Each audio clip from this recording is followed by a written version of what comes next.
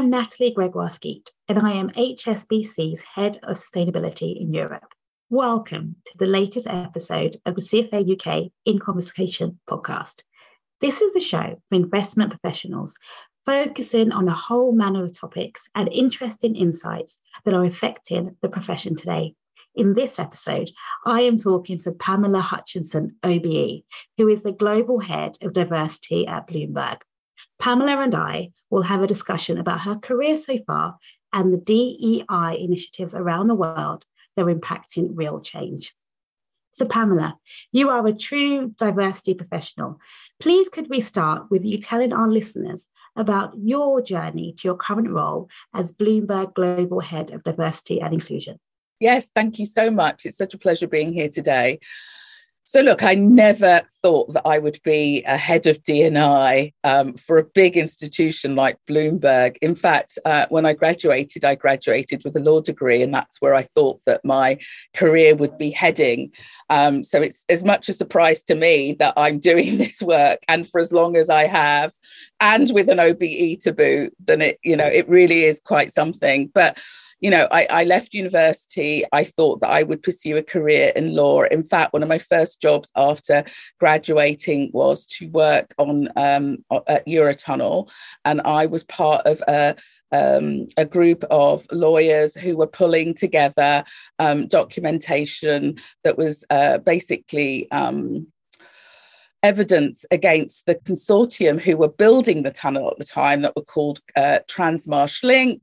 Transmarsh-Link was suing Eurotunnel, and I was involved in pulling all this evidence together with a number of other lawyers. And that was my first job. I was working out of a portacabin at the top of the cliff edge in Folkstone, watching the tunnel being built. It was quite something, I can tell you, back there, not least because I was the only woman amongst thousands of men working on the tunnel, and I was the only person of colour. And there were many times, I can tell you, back there that I sat in the toilets. By the way, there were no women's toilets then because there was only men on the site, crying and thinking, how the hell did I get myself into a scenario like this? But it was, you know what, it turned out being an amazing experience. It wasn't as bad as I thought it was when I started. But post doing that particular project, I then went to work for Bechtel, which is an engineering company. And in fact, Bechtel were the project managers of Eurotunnel at the time. And they quite liked working with me. So they offered me a job in Hammersmith in London.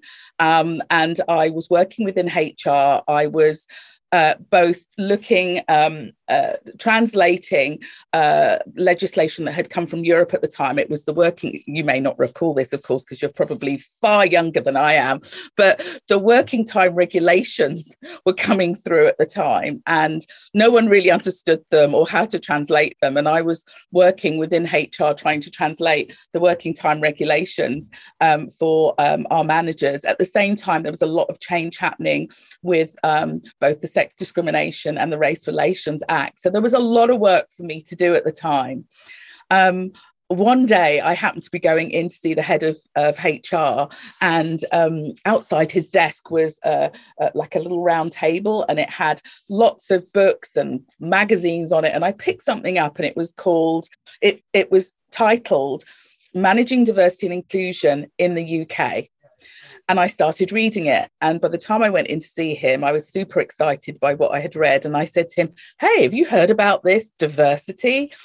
And he said, yeah, I kind of know one person, I think, who's doing it at HSBC. Of course, back then it was called Hong Kong Shanghai Bank. But anyway, and so he said, why don't you find out a little bit about it? And I was like, no, this is not really my job. Kind of first lesson for me actually in my career, which is if somebody offers you something, take it, even if it's something you don't want to do, because you never know where it's going to lead you. And I procrastinated and I don't know, and it's not my job and I'm so busy. Anyway, he convinced me to go and do it. I spent, I think, something like 4 months on the road, basically talking to people who actually had D&I practitioners in place. And back then there was only 4 companies in the whole country. Bizarrely, Boots, Marks and Spencer's, Littlewoods, and HSBC. And so I spent time with all of the heads of D&I there. I ended up writing a massive report. Report came back to Bechtel, and I was asked to present at the Top 400 conference about D&I. Again, I've never felt more of an imposter than I did that day, because I really knew nothing about diversity and inclusion, except for the fact that I happened to be a Black woman with my own life experiences, but that was it. Presented at this stage in Dallas on D&I, and was then asked to lead a D&I initiative at the firm. We were the first, as far as I am aware at least, first engineering company in the country to have a D&I practitioner, which was pretty something for 28 years ago. And the rest is history, really, from having sort of juggling two jobs, both the employment law advisor and D&I. And I've always been very vocal. I ended up being headhunted for a role to do D&I, which was at Goldman's. And I went to Goldman's, and from Goldman's, I went to Barclays, from Barclays to Deutsche Bank to Northern Trust. And finally, here I am at Bloomberg. Wow. What an incredible story, from going from a role where you're the only woman and the only person of colour, so much that they did not even have women toilets, to being one of the pioneers in DE&I for an engineering company. And it's also great to hear that HSBC was one of the few companies when you first looked at it that had a DEI practice. So that is also great to know. And so was it that experience, really, that first experience of understanding and having to work as being an only woman, an only person of colour, that really inspired you to work in DEI? Or was it really that kind of support and nudging that you got from that mentor sponsor that suggested that you looked at this? What would you say attracted you to that career? What was the largest influence? To be honest, I think my largest influence were my parents, who are no longer here. But as I grew up, and as a Black woman, and many Black people or people of colour, I'm sure, will have had their parents say to them, you have to work twice as hard as your white peers in order to get on. Interestingly enough, my parents had a slight spin on that. It was like, you have to work twice as hard as everybody in order to get on. And so I always felt like I had to just work really hard. And they always said, the chances are, you are likely to be the only one in many scenarios. And so you have to get used to being the only one, because if you don't get used to that, then you're never going to really push yourself forward. This notion of, you have to see it to believe it. You have to see a Black role model, you have to see a female role model in order to believe that you can be that person. I always grew up being told, sometimes you have to be it in order for others to see it.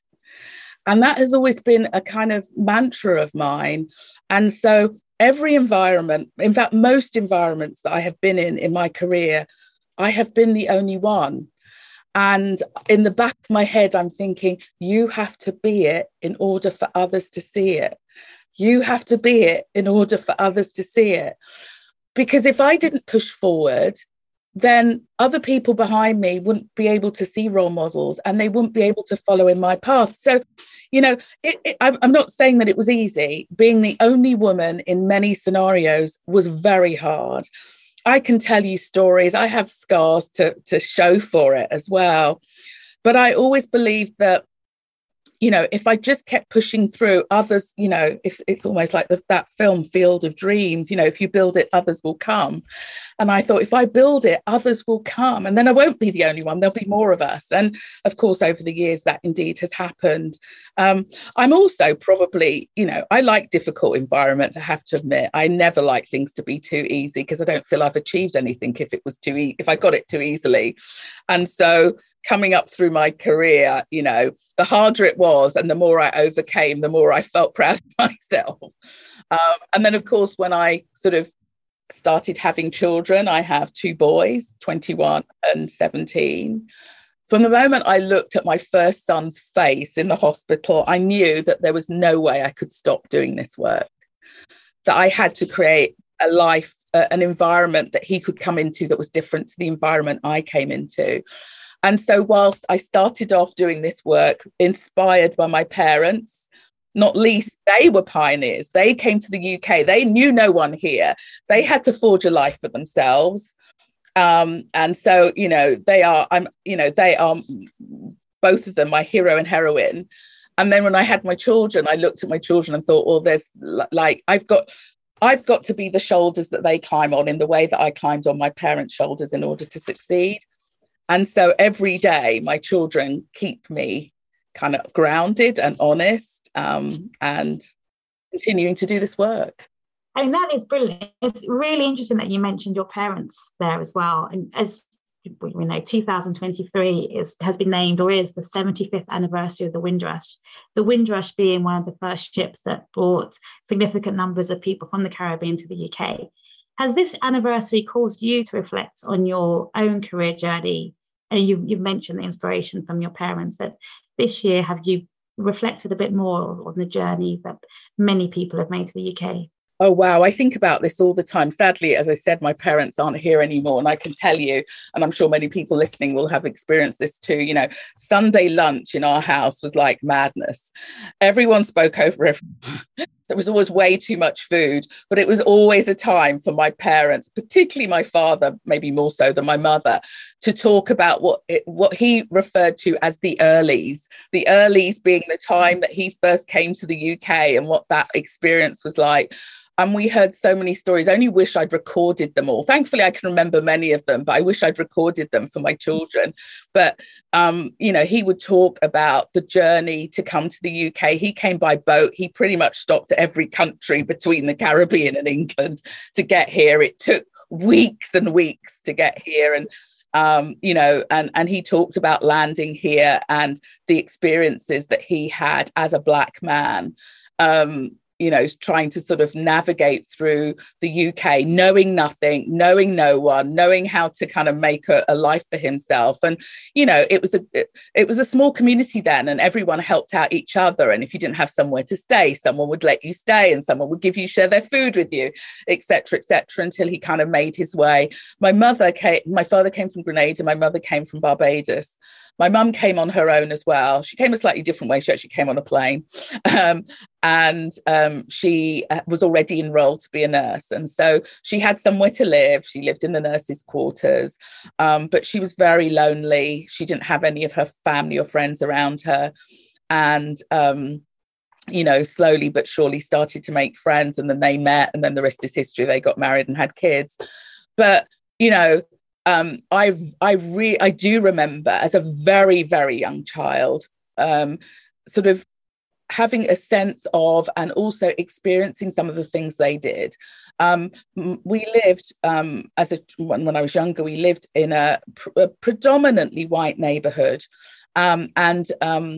My parents were constantly getting harassed by the neighbours who really did not want them to be there. My mum would have to wash excrement from the front door most days.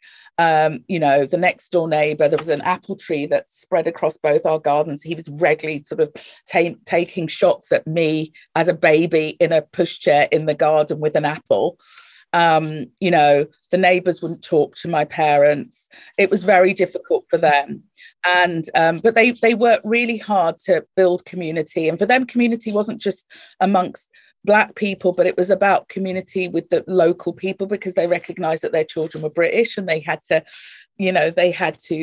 blend in. And so slowly but surely the neighbours started to come round, but it was very hard for them in the early days. And so I often reflect, in fact, every year I reflect on the journeys of our elders from the Caribbean here to the UK, what it was like for them, the hardships that they had to face, the racism.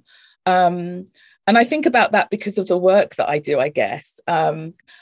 when people say to me, well, it hasn't changed very much and we're still far behind, of course that's true. We aren't where we need to be as a country from a representation perspective across industry. But actually, we have come a long way in so many ways. When I think about some of the things that my parents had to experience, there was no way that they would have got jobs at investment banks back then, even if they had the qualifications to do it. There's no way that they would have had moved in the circles that I can now, because no one would have let them in. And so, we have, because of them and because of their struggle and because they fought for their children, that I'm able to do what I do. I'm lucky enough, fortunate enough to have had a degree. I'm fortunate enough to be able to live where I live, but that's really off the back of our elders, and I'm grateful to them every single day. Yes, I can really connect with some of the things that you were saying, especially those discussions around the lunch table, and wishing that we would record some of that history. And it is a very important thing to do. It's great that we can do something like that now. We can record our thoughts on these podcasts, but it'd be really great to preserve some of those memories and some of those stories. And it does also lead me to think, or probably has led us all to think in the recent weeks, about the Supreme Court decision on affirmative action at the universities of Harvard and North Carolina. And given your great, valuable and wide range experience in DE&I, how do you think this Supreme Court decision may impact DEI initiatives globally? Yeah, I've been talking about this for, since the judgment came out, talking to other DE&I practitioners across industry globally, but mostly in the UK. And we're all kind of like navel gazing as to what this will mean in the longer term. So it's very concerning. What do I think is going to happen? I think, and honestly, I'm purely guessing now, I suspect those organisations that haven't really done a huge amount of work in this space will probably be very nervous about moving forward. In fact, I was talking to somebody at an event just last week who said that they were hoping to launch a Black network, and the plan was to do that. And then when the Supreme Court judgment was passed down, they were told to pause. So I suspect that some companies will pause.